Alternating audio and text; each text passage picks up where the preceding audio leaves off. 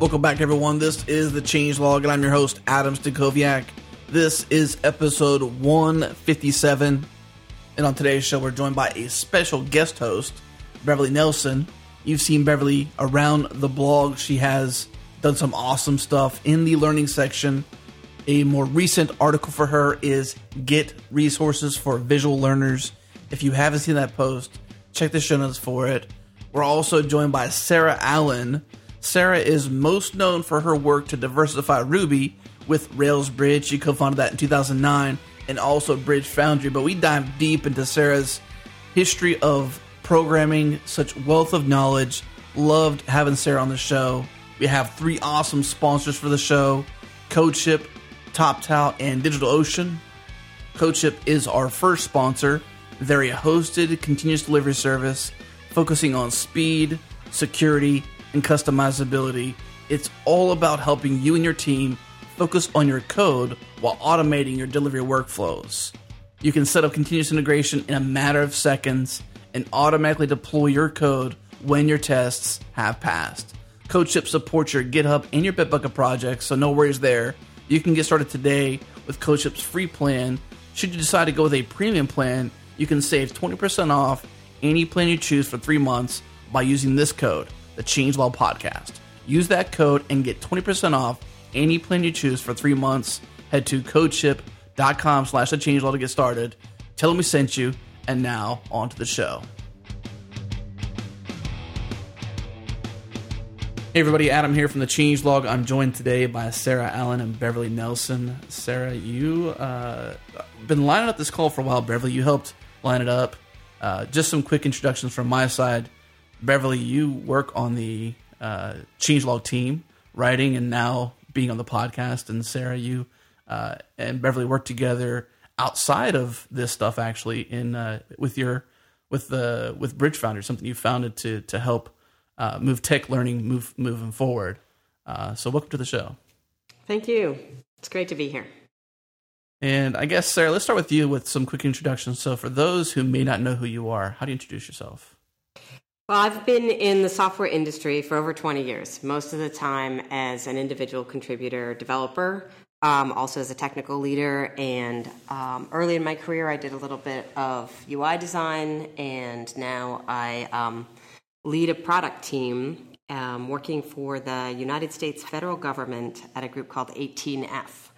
I have to say that I do not speak for the federal government, and with that disclaimer, I'm speaking in my personal capacity. I am a leader of Bridge Foundry, the leader of Bridge Foundry, which is an organization that started out as RailsBridge, which I co-founded with Sarah May and the Open Workshops Project. And then a few years ago, we refactored the organization and created Bridge Foundry, which is dedicated to all the different technologies. And in my other hat that I wear is I have a startup company that I work on the side called Mightyverse. So many things. Wow. Lots of things. The serial innovator is what I read somewhere about you. Is that seems to be true, right? Yeah, that's the name I came up with because people always call themselves serial entrepreneurs, and I like making things, and sometimes they're companies, and sometimes they're open source projects, or sometimes they're other things. And so, Beverly, you helped line up this call. Good friends with Sarah, work with her with Bridge Foundry. We work together at Pure Charity, so that's obviously nothing that's hidden. You've worked with me on the Changelog. One of your posts recently was a very big post, Get Resources for Visual Learners. You love teaching, so I don't know if I did your intro for you, but it could be to a degree. That sums it up. I would say definitely I'm a Ruby developer, and I just have a tremendous passion for learning and making information accessible, especially for those who may be in an area that's not diverse enough to have technology easily accessible. And so it's a personal gain of a personal mission just to really expose that to as many people as possible and give them the opportunities that I was given. So I feel like this call isn't exactly just about, your efforts collectively, the two of you together around diversity, not so much just for women, but also for all walks of life, all races of life, the the underrepresented, but also about the work you're doing in open source. And Sarah, I'm really interested about your history in software development. You've been around for a while. I'm not saying you're old. I'm 36, but I've got some history and you've got some history. So I'm really curious to like go back in your past a bit. Can we go back in your past to maybe, some fun times, I guess? When did this all begin for you? Well, I started programming when I was 12. Oh, okay. My mom brought home an Apple II. She'd been laid off from teaching and decided that she was going to sell computers, which is a huge departure for her.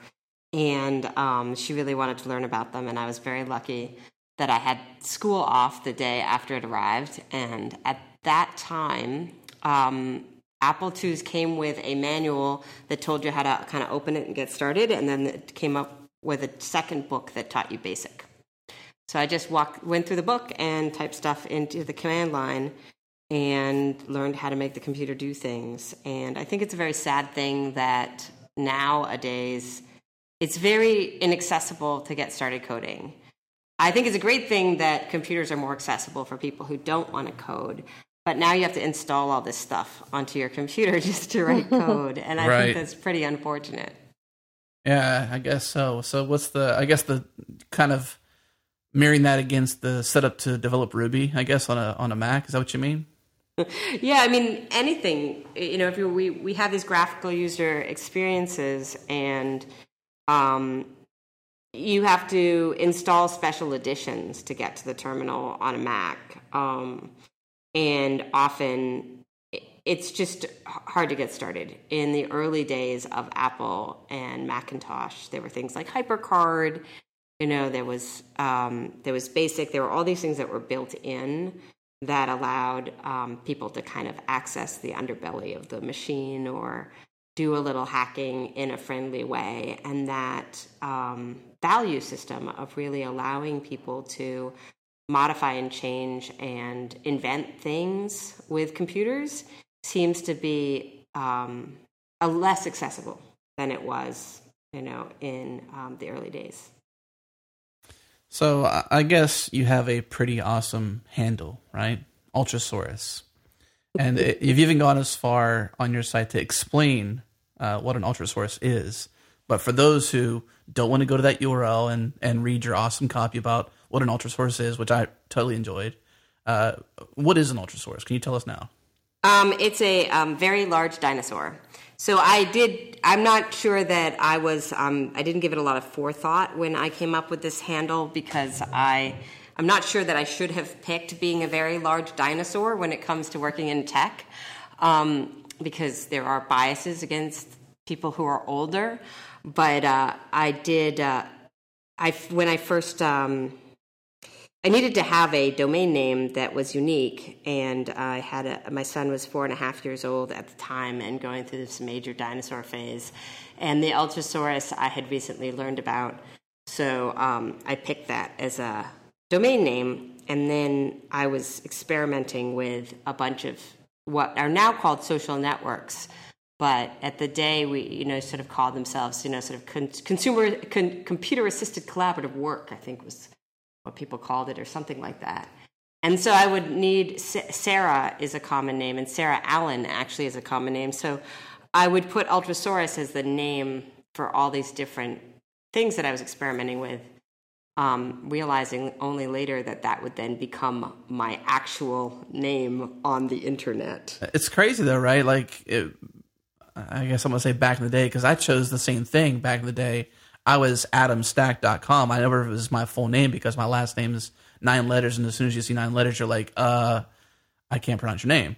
So I was just Adam Stacks, and so you kind of choose your handle to a degree, but nowadays it's a bit more explicit, right? When you join the web, basically, social, anything, anytime you make a presence on the web, you're asked, what is your username? And so sometimes people have several. Sometimes people have aliases because they're like Catfish or whatever. But some of us are pretty explicit about who we are, and we kind of state that out there. So you sort of did it accidentally to a degree. Yeah, and now of course it's very convenient, because as long as I'm relatively early in this, whatever it is, usually Ultrasaurus is a unique name. So let's talk a bit about, I guess, past the Apple II, past BASIC. At what point did it become real for you? Like you were a kid, you were 12, but at what point were you like, I want to do this for a living. I like this stuff. I could do something with it. At what point did that happen for you? It wasn't until after I graduated from college. I'd actually gotten a computer science degree and co-founded a company before I decided that this was actually what I wanted to do. How's that happen? Well, I went to Brown University and I was kind of really interested in studying language, but I ended up wanting to get a visual arts degree, and I was really interested in studio art, but I didn't think that was, if I was paying all this money for college, I should do something practical. So I did. I studied computer science as a backup because I figured I could always get a job programming. And then I decided not to do art full-time because I wanted not to compromise my art. And I had this theory that if I was a programmer by day, that I would have time to do art, which I did probably for 1 year of my career. But as I think we all know, it can be a little all-consuming to be a programmer. Yes. So a bunch of my friends who graduated a half a year before me were starting this company. We called the Company of Science and Art, which was a very good fit for me. And I joined the founding team of this company, and still, we were building software, but I didn't think that this was what I was going to do with my life. And then it was only, I was answering a tech support call, and because we all took turns, playing tech support. There were only 8 of us at the company, and this was probably like a year later, and somebody had bought our software and had a question about like what it could do, and I had helped write the manual. I was very proud of myself, and I said, "Oh, you just turn to page 34, and you can see right there that it does whatever." And the guy said, "Wow, I didn't know computers could do that." And he said, "I just bought this software as a lark. I thought maybe it would be helpful, but I was not convinced that this was even possible." And I was really struck by that because it was something like, our software, you could then, it did audio and like synchronized graphics and audio off CD-ROM, and this was like connecting something like Macromind Director to play our audio and video triggered from something mechanical. So nowadays, like that's mom and apple pie. Everybody realizes that, the Internet of Things, you can connect things and sensors to computers. But even then, I knew that was possible. It never occurred to me that there was anybody who was literate who would have a computer who would not realize that this was possible, right? That just maybe it was, took a bunch of work to make the connections happen. And maybe it wasn't practical, like maybe it wasn't worth the expense of doing it, but it was certainly possible. And that there was somebody who thought that maybe it wasn't possible. And then I thought, of all the things that I can think of that I know are possible, like I just know it because of all the things that I know. And then I can imagine these things that other people can't imagine because they don't think they're possible. Blows your mind. Yeah. So I just started at a relatively young age thinking about all the things that I knew were possible that other people could. Maybe they didn't have access to those, like even those ideas.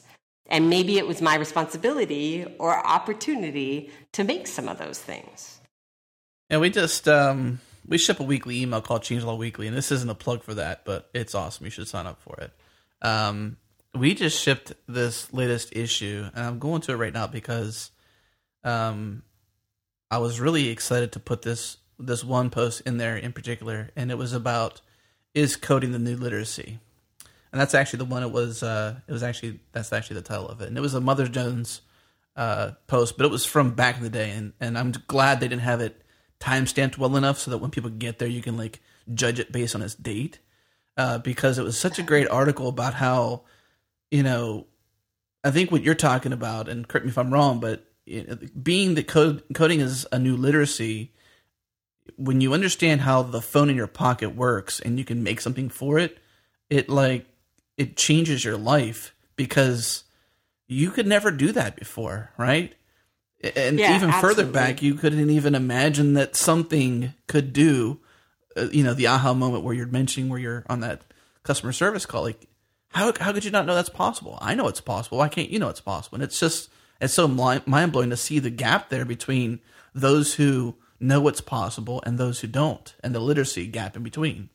And look how close Sarah came to not having that at all. What if her mom didn't start selling computers? What if she had decided not to go ahead and go forward with programming, those things. And even for me, I had a similar circumstance where I was introduced to programming at a very young age. And I think back, that was a catalyst moment for me. What if that had never been shown to me? Would I have been a completely different person? And it's turned out to be, absolutely essential and something that I enjoy so much and enjoy sharing with others. But it was because somebody exposed it to me and let me see what programming was all about and let me see the possibilities of being able to create. And so definitely having that opportunity, I hate that it was a chance for many people in the past. And I think there's a real initiative to change that. Yeah, I agree. I think that I think everybody should learn to code for the same reasons that I think everybody should understand photosynthesis.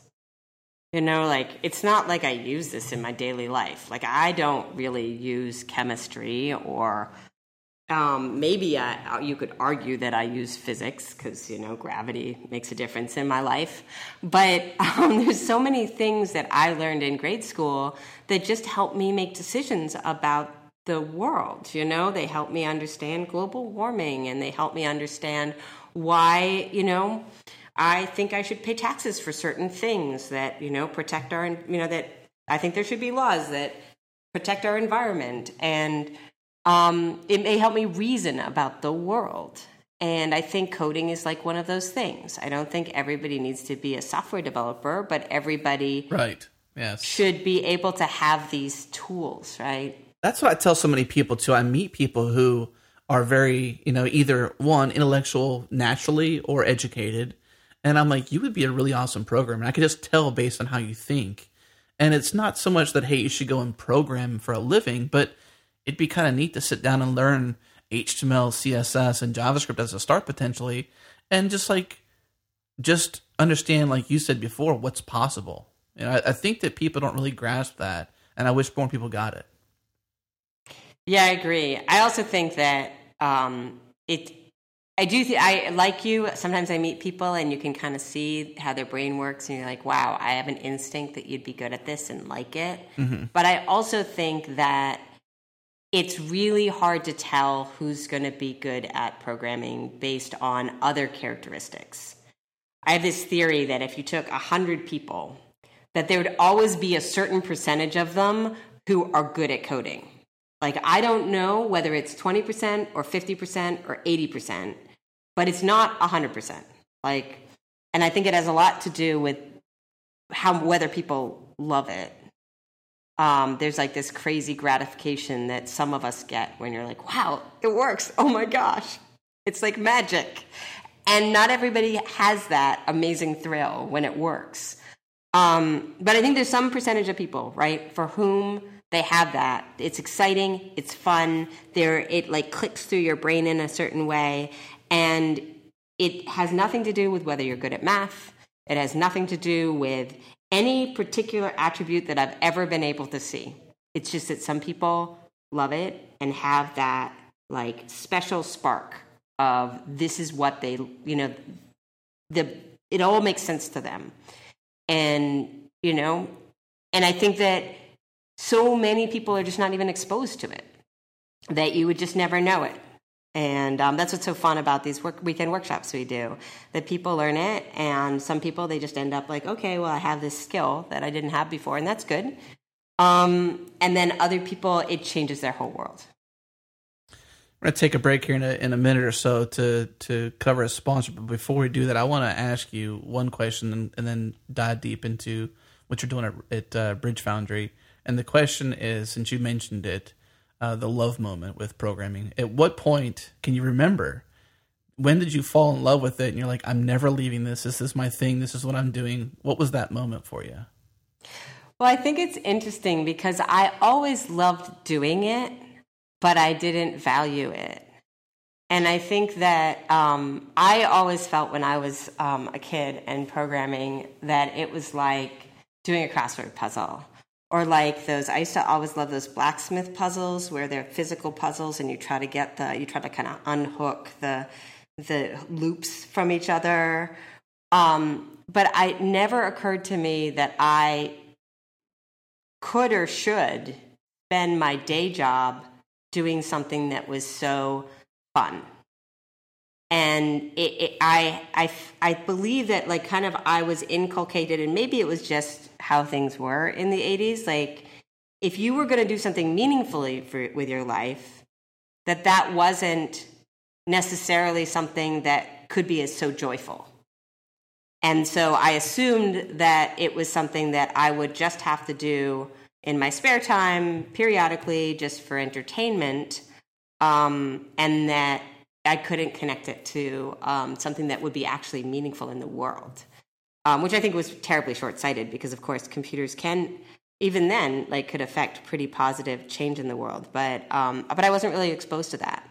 I wasn't exposed to how powerful computers could be solving real important problems. That was, for whatever reason, that wasn't something that I was exposed to until, I was in my 20s. I guess on that note, let's take a quick break. We'll hear from one of our awesome sponsors making this show possible. And when we get back, we're going to talk about Bridge Foundry. So we'll be right back. You've heard me talk about TopTal several times on this podcast, but today is different. I've got a special treat for you. I went out and spoke with a listener who a year ago had never heard of TopTal.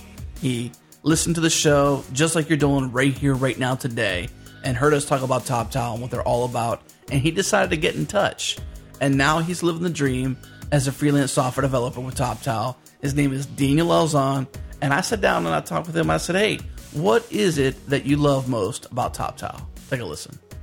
Well, for me, the thing about TopTal, which I thought would be very hard for me personally as I transitioned to a more consulting role, was the way I would have access to new clients and what quality those would be. So I found that I've had access to awesome clients through TopTal, and it hasn't been that hard to find because they have a lot of choice. And even more than that, there's enough choice, and I can actually be a little selective about what kinds of things I want to be working on. So I use that as a way to sort of hone my skills and go towards the technology that I think are worth investing in for the future. So whether it's, including new front-end frameworks or doing a little DevOps work on the side, I usually am able to find clients who have the needs of the things I want to get better at. So that's been truly useful. All right, that was Daniel Alzon, a listener of the Changelog and also a freelance software developer with TopTal. If you want to follow in Daniel's footsteps, go to toptal.com/developers. That's TOPTAL.com/developers to learn more about what TopTal's all about and tell them the Changelog sent you. All right, we're back. Bridge Foundry. I'm excited about this because I've heard so much from Beverly about the work you guys do. We had Sarah May on the show, episode 146. So for those listening, we'll have that link in the show notes, but it's easy to type in, changelog.com/146.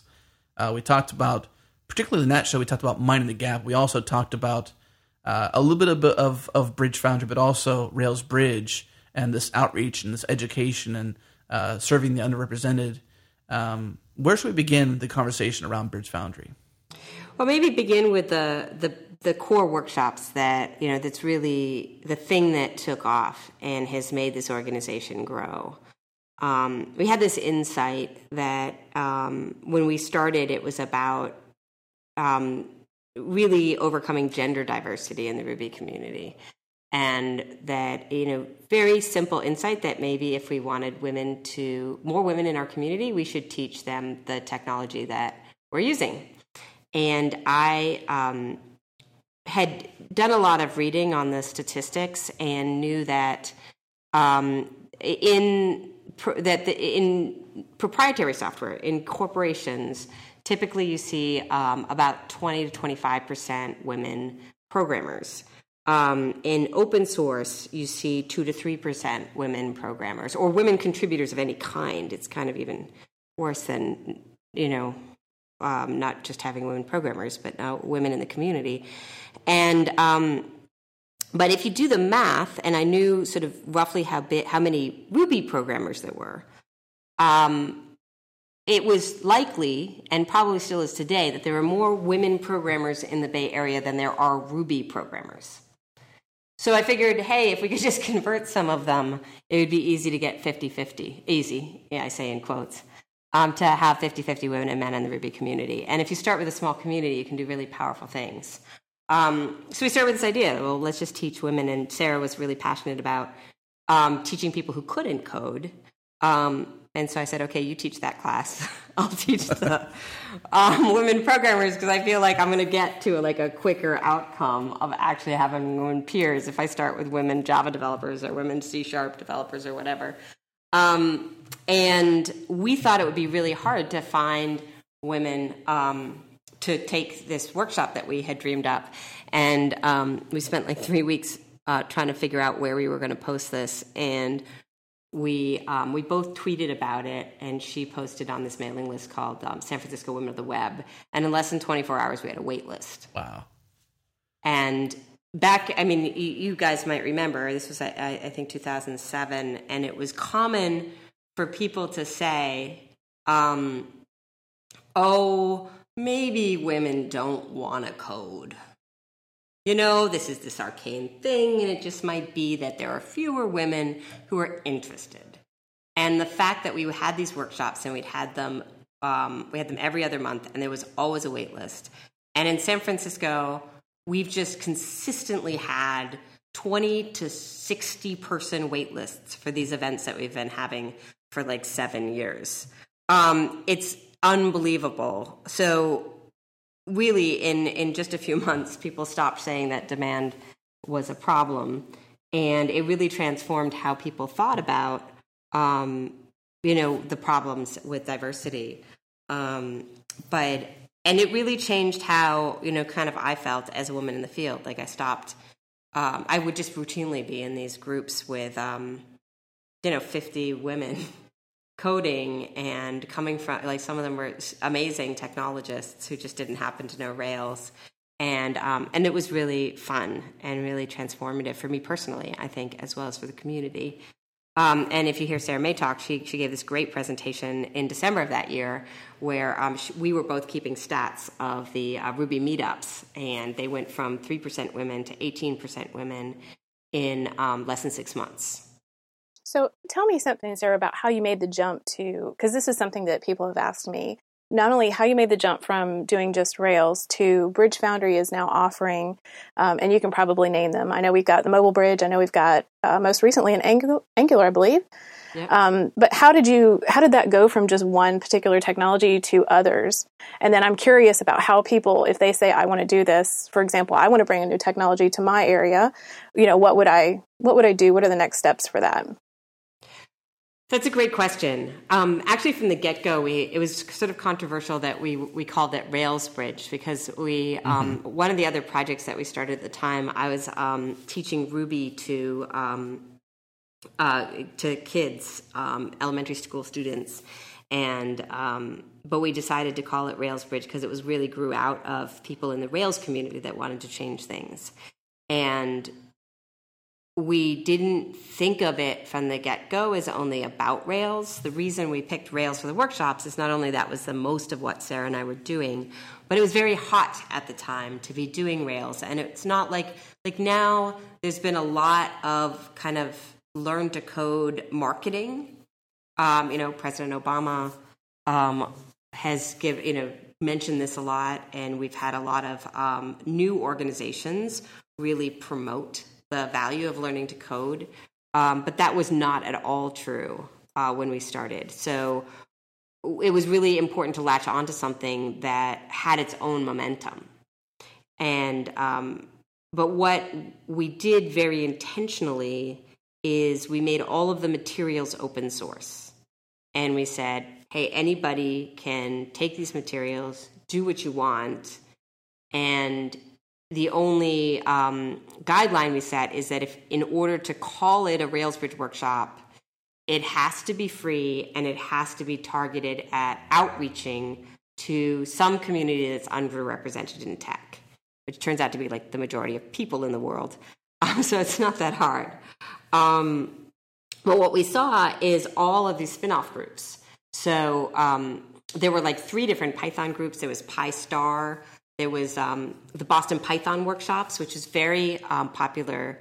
And they did a great job in reaching out to the Python community and actually create. I think the individuals who did that had transformative effects in, affecting conference speakers and in a lot of different ripple effects that were very exciting to see. And we actually have a funny story because I did a workshop in Cambridge, I think in our first year, but it didn't really catch on in the Boston Ruby community until after the Boston Python workshops. And then they were so inspired by seeing the Boston Python workshops that we ended up with a Boston Ruby community that's very, very strong. And so really from the beginning, we had a vision of it being any technology. But I think because we had Rails in the name, people who were coming from a different technology that was, substantively different than Rails felt like they needed to create their own separate organization. And so we saw that happening, and we really saw that there was this potential for really sharing, what I call the meta stuff, the how to make a workshop and the teaching guidelines and this sort of viral workshop phenomenon is something that transcends the technology. So a few years ago, we decided to create Bridge Foundry, which is really just a renaming of the umbrella organization that we'd always envisioned to house things that were not just Rails, and then renaming RailsBridge to be just the workshop component of it that was focused on the Rails workshops. And we're still in the midst of that refactor because we still do front-end workshops that are under RailsBridge and things like that. We're still sorting things out. But it's pretty easy to create a new bridge.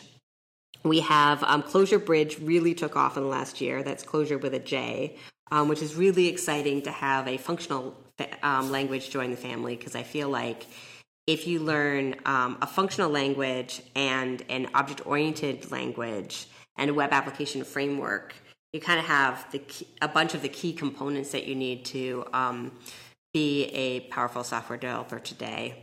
And then with Mobile Bridge, I think that also kind of rounds out the family where people are learning native code and device code with Java and Objective-C. So to start a new bridge, you just email hello@bridgefoundry.org. We're working on having the guidelines be posted. But the best way to get a sense of how it works is to go to one of these bridge workshops wherever you are. And if you want to check one out, you can go to bridgetroll.org.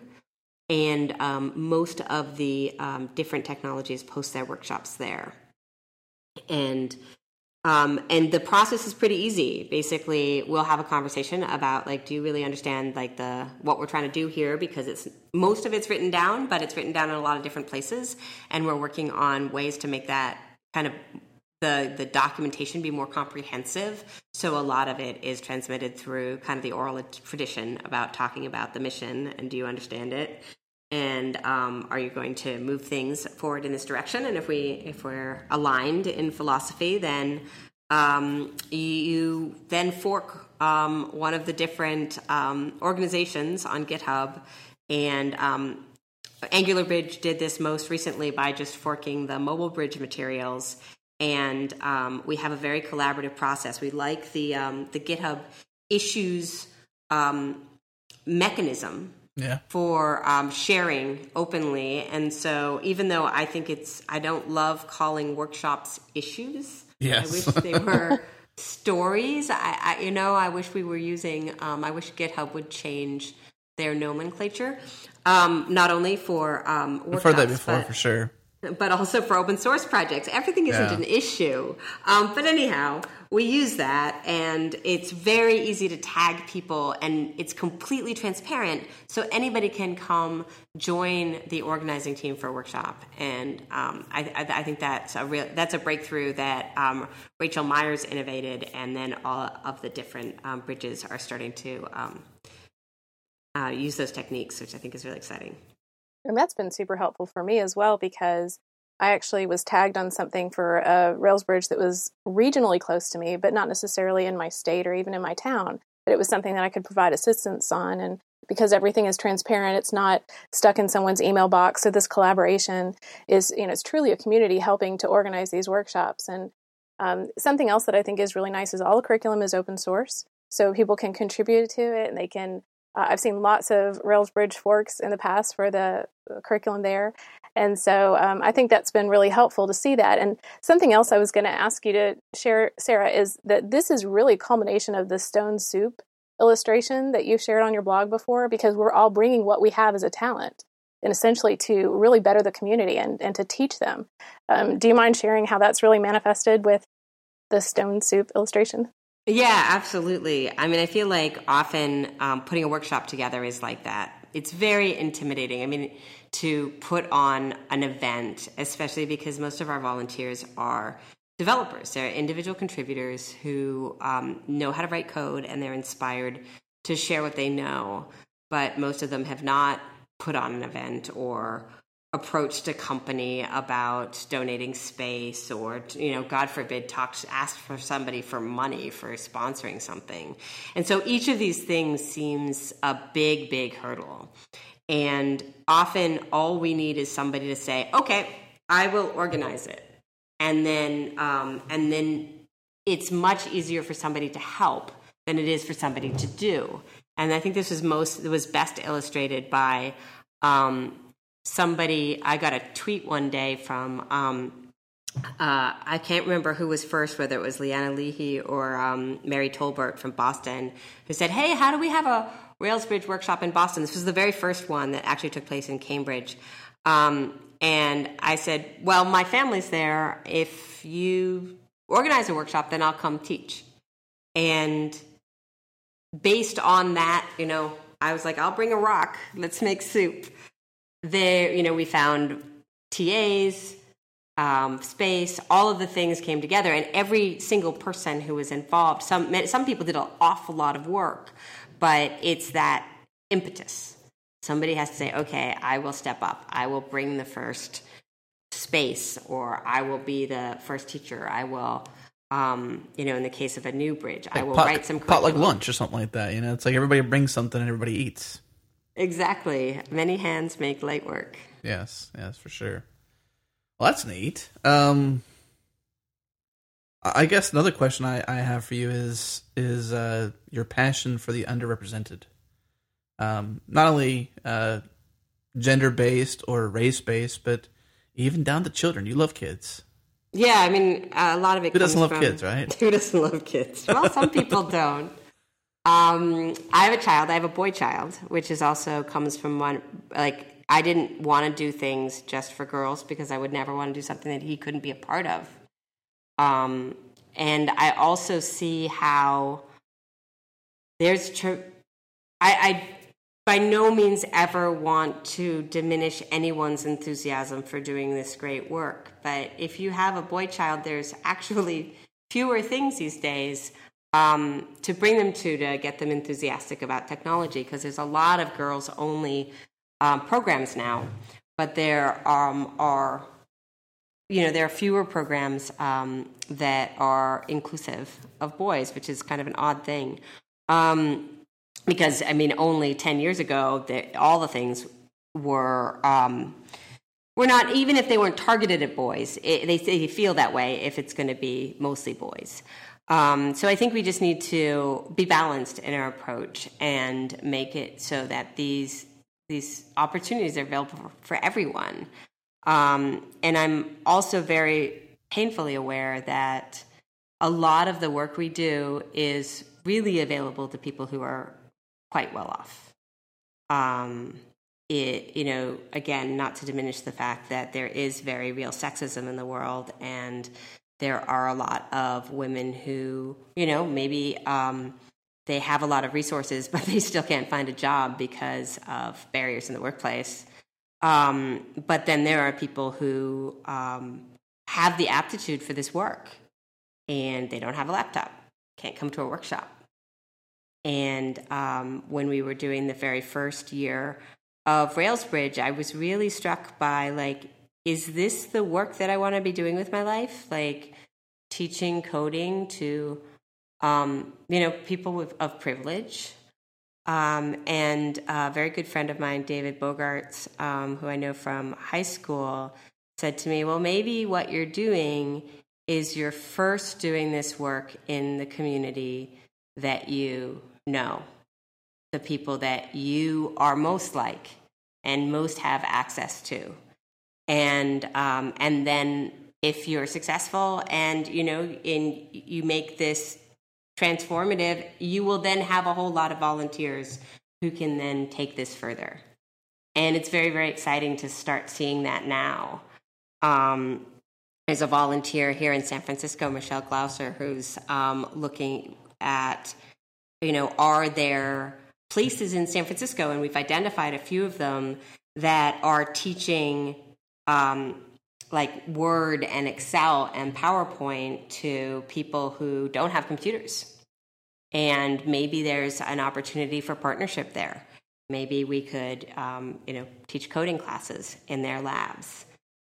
Because I think that we have to go beyond just teaching people to write words on computers. I think there's just such an opportunity to broaden our group of makers to all the people in the world. And if we don't do that, we will not solve the problems that we need to solve to fix the planet we're on, or all the damage we're doing to the planet we're on, I should say.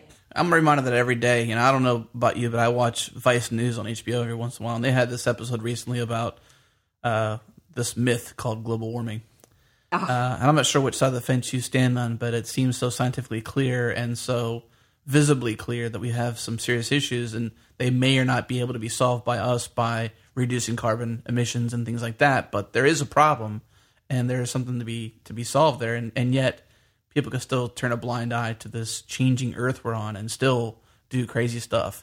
Adjacent to that was a topic in India and how they have really poor sewage system, and how they have public defecation. It's crazy how there's such severe conditions in the world, and we're just, I guess, bubbled. People say privileged, and I'm weary of that because I know I'm privileged, but at the same time, there's some things in my past, because I'm white, I'm a male, but I grew up poor. I should not be here where I'm at today. And if I told you my story, you'd cry, but I got a crazy story, and it wasn't privileged my whole life, even though I'm white and I'm a male. Mm-hmm. And I feel like we're in these bubbles, and it's like you said, touch the people you can that you have most access to, and once you've proven the concept or proven your ability, move on to, or have a ton of volunteers to go to the next step. Yeah, I'm really glad you said that, and thank you for kind of sharing a little bit of your personal story, because, that's one of the things that I'm always so moved by the people who attend these workshops. One of the things that we always do is provide coffee in the morning and snacks and lunch, and we have an after party where the volunteers get drink tickets and everybody goes out and socializes. And that's really, I've always thought that was important because it keeps people there in this social environment. But after one workshop, we got this feedback of somebody who said that they would not have been able to afford to eat except that the food was provided. And so it was incredible to them because it was such an equalizer. Whereas normally, if they go, they either have to not eat or, everybody else goes out to eat and they can't join. And I remember writing this blog post called The Psychology of Abundance. And I think that's so important for creating a great learning environment is not feeling, this desperate feeling of scarcity, right? I think that inhibits our creativity. And for one day to give everybody that feeling of there's food here for me, there are people here for me, I've got all the things, and the only thing that I have to overcome is that very challenging gap from what I don't know to what I do know. And I get the same everything as everybody else for this one day. And I think that's just such a precious thing. I wish everybody in the world had that. Yeah. I think that something that is really tremendous about the workshops is that it really is an equalizer. And one of the things that's really great about the whole Stone Soup concept and everybody in your area giving what you can or doing what you can for your local region, for example, Sarah can't do anything in Florida. Or she can, but she's not in proximity to Florida. I'm here. This is a circle that I can impact. I'm not in San Francisco. I can't impact her circle, but she can. And one of the things that I do like is that because we're connected by the internet, because we have these workshops, because we have GitHub, she's also helped me to be more sensitive to really the people that we look up to and the heroes that we have. And Sarah, you wrote a post about being an ally. I don't know if you recall that. That started out about talking about being privileged and things like that. I would love it if you'd share more about your experience and just focusing on even diversifying your heroes and looking to different people, even in different sectors, because I think that's tremendous. It really helps us to grow. I like that post, by the way. That was a really good Yeah, post. it's a great post, isn't it? Yes. Thanks. That actually came out of Martin Luther King Day. And every year for Mightyverse, for the last, 3 or 4 years, we've been taking the I Have a Dream speech and translating it into another language and doing recordings of different voices. And, as we all know, the past year has been a rough year for race in America. It has just come, I have just such empathy for people who have a different experience of me and who don't feel safe in their own cities. And as a woman, there's certainly a lot of places that I don't feel safe, but it can't be compared to being a Black person in America. And there was a number of articles the 2 weeks before Martin Luther King Day about the Santa Clausification of Dr. Martin Luther King. And that he's somehow, safe, Black hero, and and that there's only certain speeches and parts of speeches that are retold, and that the I Have a Dream speech that has been, at least in some people's thinking, appropriated by white America. And then I was like, oh no, I'm doing this whole thing around I Have a Dream. And I felt it was really important to write about this other perspective. And I think that I have this voice which can be heard by white people easier than other voices. I think we all get a chance to be change agents, and I think that's sort of the role you play, because somebody just said there was that you have, paraphrasing because it's kind of broke my mind, but that you have access to white people's minds, I guess. How did you say it? Well, I think that I can be heard. Or you can be heard. Okay, that's, yeah. Sorry it's I don't remember exactly how I said it, but that I think that I am of a culture. And even though that in some ways I'm a marginalized, I'm in a marginalized community in my wider community. I'm a woman. I have, certain attributes. I'm now a little older. I'm a mom. These are things that, not everybody who is a software engineer think highly of. But at the same time, as I'm marginalized in some circles, in other circles, I'm given undue weight and undue respect. Not undue, but uneven.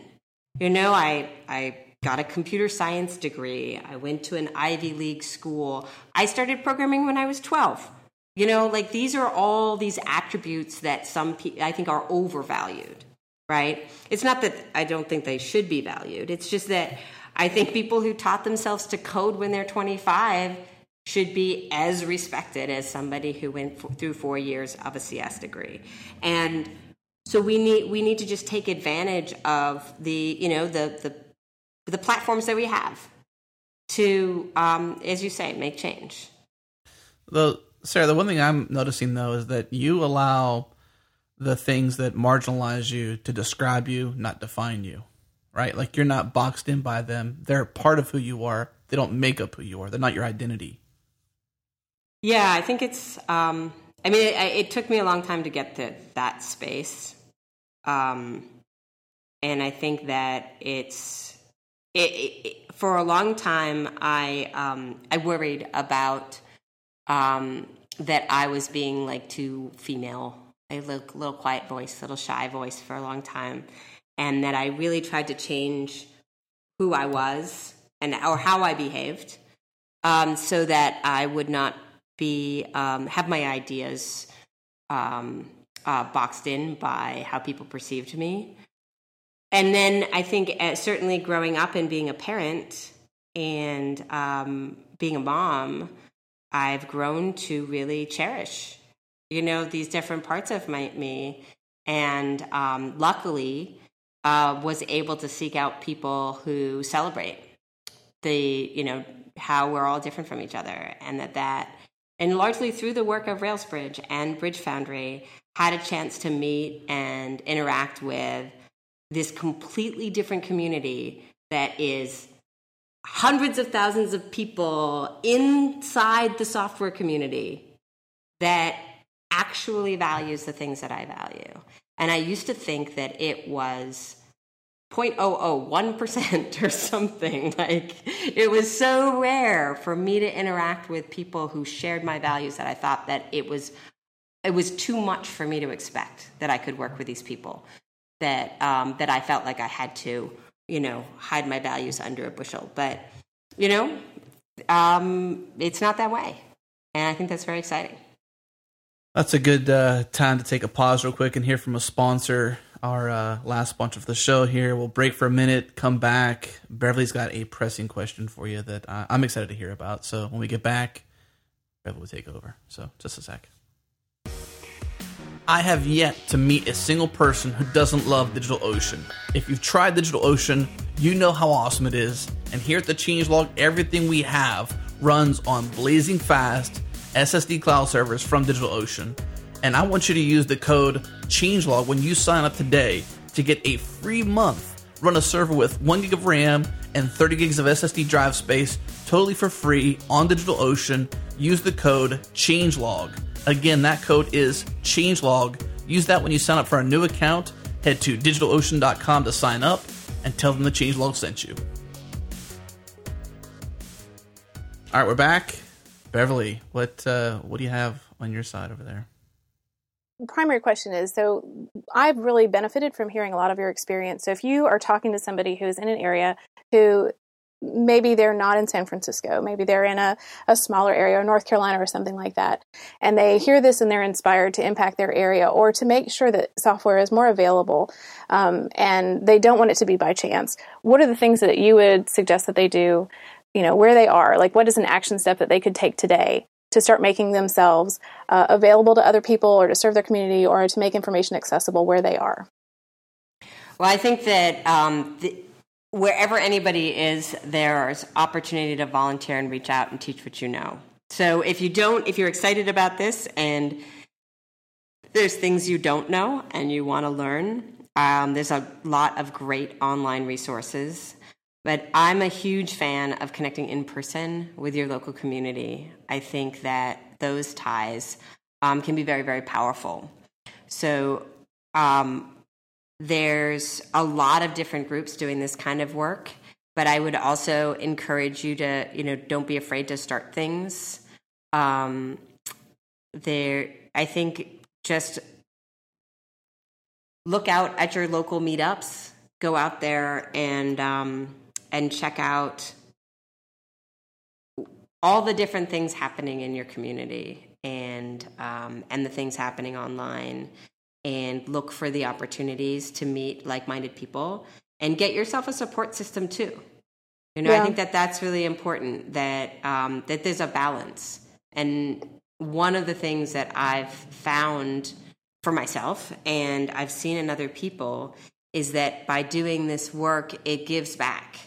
And if you're feeling drained by it, then I think you need to strike a balance where you're also getting support, and you're finding a way where you can strike that balance where you're getting enriched by the work that you do, as well as doing it. And I think, too, we sometimes have this vision of, I've got to have a workshop with 50 people, or I've got to have a workshop with 30 people, or something like that. And that's really not true, because one of the things that I remember reading about your teaching kids, RailsBridge, that was one of the first things when I started teaching kids that I looked to as a resource, because now I teach a monthly tech club for homeschoolers, and we've used some of that material and some of the ideas that you expressed a long time ago in that in those posts and things.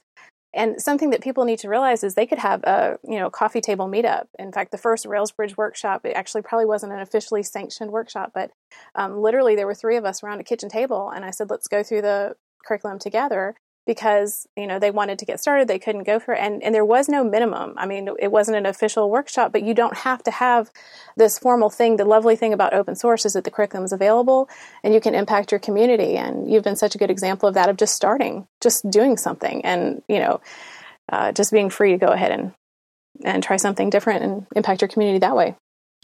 Yeah, I would also underscore that there need be no official sanction. Correct. If it's free, if you're doing it in your community, and you're teaching others, it's you can use all the materials and do the work, and it's a wonderful thing. And absolutely. And I started teaching kids just my kids' elementary school, and doing things small scale first. The other thing that's great about teaching kids, and I would highly recommend, is I practiced the lessons with my kid and 2 of his friends, and then I let them be TAs. And getting kids to teach kids, I think, is the most amazing thing, because they will learn so much through teaching, and giving them that responsibility is, I think, the best thing that you can give to them. And they have no fear. That was something that you shared with me after we had our RailsBridge teen, and my kind of post-notes debrief as I was going through it was like, they were willing to experiment and try in ways that the adults were not. And we had an it was under 18, it was roughly 7th to 12th graders who did the RailsBridge workshop, and it was amazing. It was amazing to see. And then they would help each other, and then they would TA each other a little bit. It was really, really amazing to see that. Kids are so awesome. So, Sarah, I've been, it was sort of last minute too, as I'm prepping the notes to prepare for this call. I was thinking, what would be a profound question to ask you, in addition to some of our awesome closing questions we'll ask you as well, but what's a good profound question that I can ask you that would get something futuristic, to get you to hypothesize about the future, or what isn't there that should be there? And the question is, what's missing in software that you wish was there, that either you're actively trying to add or hope to one day be able to add? Software, community, not just tech-wise, but just in this space we're in. Open source, things you're involved in. Yeah, I think that's a good question. I think there's a few different angles on it. I think the biggest thing that's missing in the world today is great places to work. I have been really fortunate in working with really amazing teams, and largely because I sought them out. I think that there's a lot of people who, I talk to women all the time who are leaving the workforce. Not the workforce, just leaving computing. They've decided they're coming back through the workshops, right? So I think that the biggest thing that we need is workplaces where people respect each other, regardless of what they look like or their backgrounds, or how they came to be computer programmers. And I think we need this everywhere, right? This is not just a problem amongst software developers, but I think we have a unique opportunity in tech to fix it because the entry points are so low in terms of not having to have a formalized background to get into it. It still takes a lot of hard work to get into it, but I think we have a tremendous opportunity to transform the workplace into a place where people actually respect each other, regardless of their background. So that's the biggest thing that is not missing, but not as ubiquitous as I think it should be. And then the other thing, which I think ties into the entry point, is that I think that every computer and every device should come with software that lets you hack it. I think that it should not be, it shouldn't require you to install extra stuff to write simple code that controls your computer or your device. So does that mean that you're pro-Android and anti-Apple? Well, I'm a big fan of Apple's software and hardware, but it is, I think Steve Wozniak had a great influence on the early Mac and early Apple, yes. And I think that something's been lost there. That so iOS must upset you then to a degree because like it does take a computer and extra software to do anything with it. Like you can't do much from the actual device. Well, it's bigger than that. It was actually against their terms of service to develop any app that allowed the end user to code until like a year or two ago. So Apple creates policies that makes it harder for third-party developers to make this accessible. And, you know, that's changing, but it needs to change more. So for those who are longtime listeners of the show know that we have a few questions we like to ask at the end of the show. We're going to ask two today. We're not going to do several of them. But one I want to ask you in particular that sort of contrasts against something you might say in response to your On Being an Ally post when you said name your heroes. And you said seriously make a list of your top 10. If they were mostly one race, class, or gender, find some more heroes. And we have a question we like to ask people, which is, who's your programming hero? I guess we can open that up to be any hero, but I'd like to see if you can name 10. Well, I'll name 6. Okay. Actually, I don't know all of their names, but my programming heroes are the women who programmed the ENIAC. So in 1945, there were two engineers who created one of the first, maybe the first digital computer, which was the ENIAC, and it was built to solve these parabolic equations to to do the trajectory of the ballistics, for World War II. And before the computer, they had women who they would hire who were math majors. They recruited to use slide rules to create these books of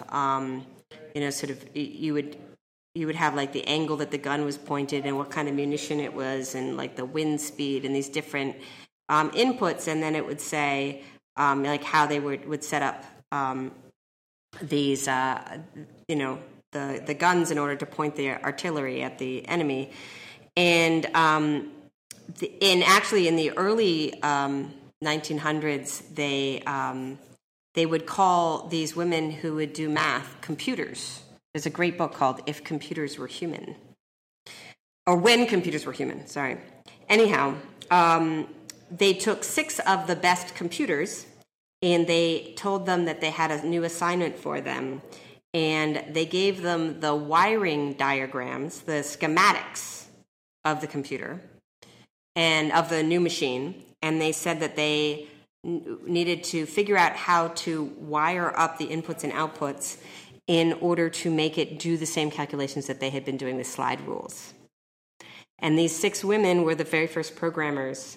And I was just looking up Kay McNulty and Jean Jennings invented the subroutine, which was like, oh, we won't have to plug in these wires to make these connections as many times. We could reuse this little bit of logic.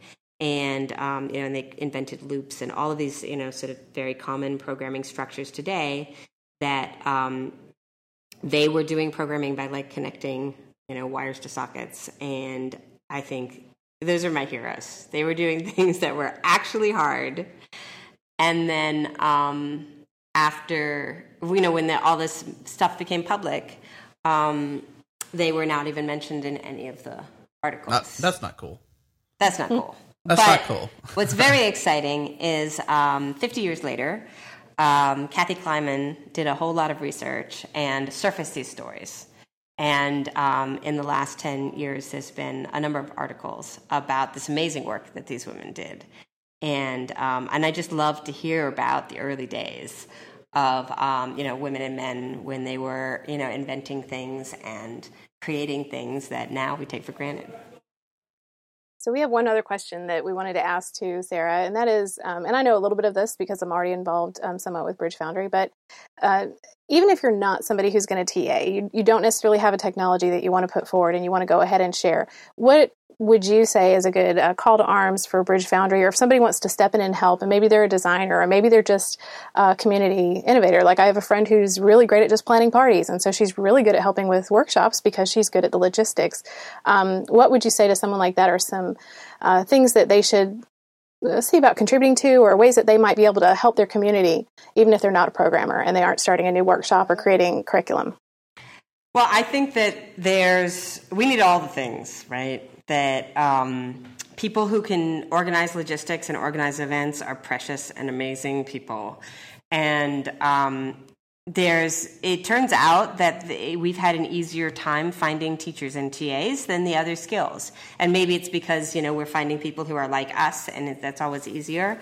But, or maybe we're just not, getting the word out effectively. But the people who are willing to step up and, do the logistics side of things and put up events. And the other thing is, I think people who are willing to write the stories, who are willing to show up at an event and take photos and write a blog post.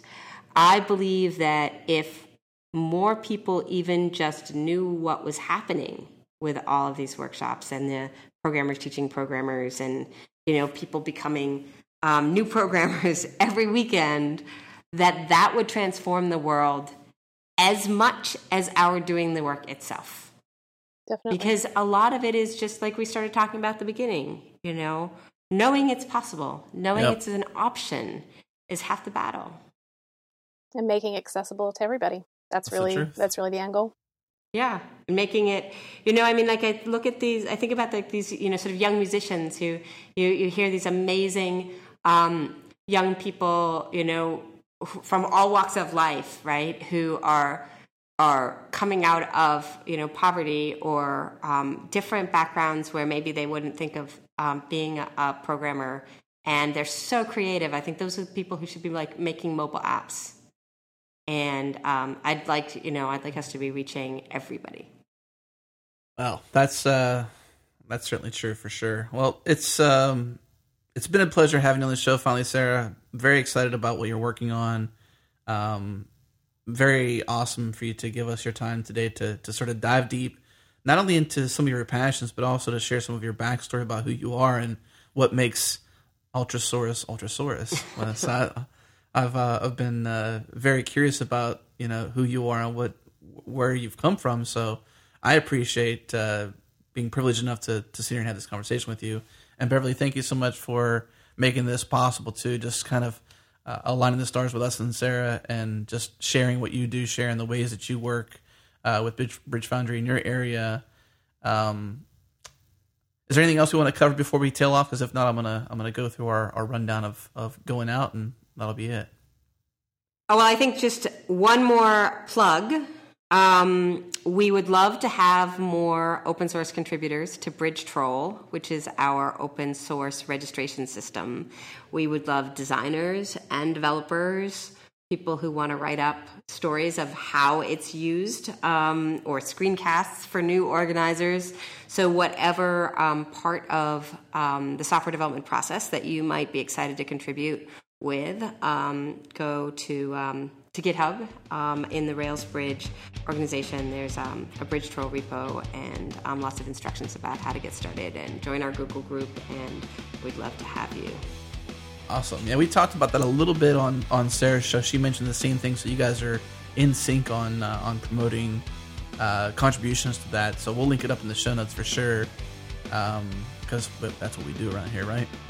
Excellent. So just for those who are listening, what did I say this episode number was? 157. So this is episode 157. Go to changelog.com/157. Everything we talked about, heroes and all, will be in there. We'll do all the digging for you. Don't worry about wrecking your car because you're trying to type down the URL. It's not going to happen. Don't do that. Just go to our show notes and you'll be taken care of. Thanks to all the listeners for listening to the show. Thanks to our sponsors, CodeShip, TopTal, and DigitalOcean for being awesome and supporting the show. Next week we have an awesome show as well. Every week is an awesome show. Single page apps with Henrik, and I haven't practiced pronouncing his last name, but I think it's Jorteg or it's Horteg. I haven't asked, but if anybody here knows, correct me please. But other than that, I think that's the end of the show. So let's say goodbye, everybody. Bye-bye. Thank you so much. Thank you.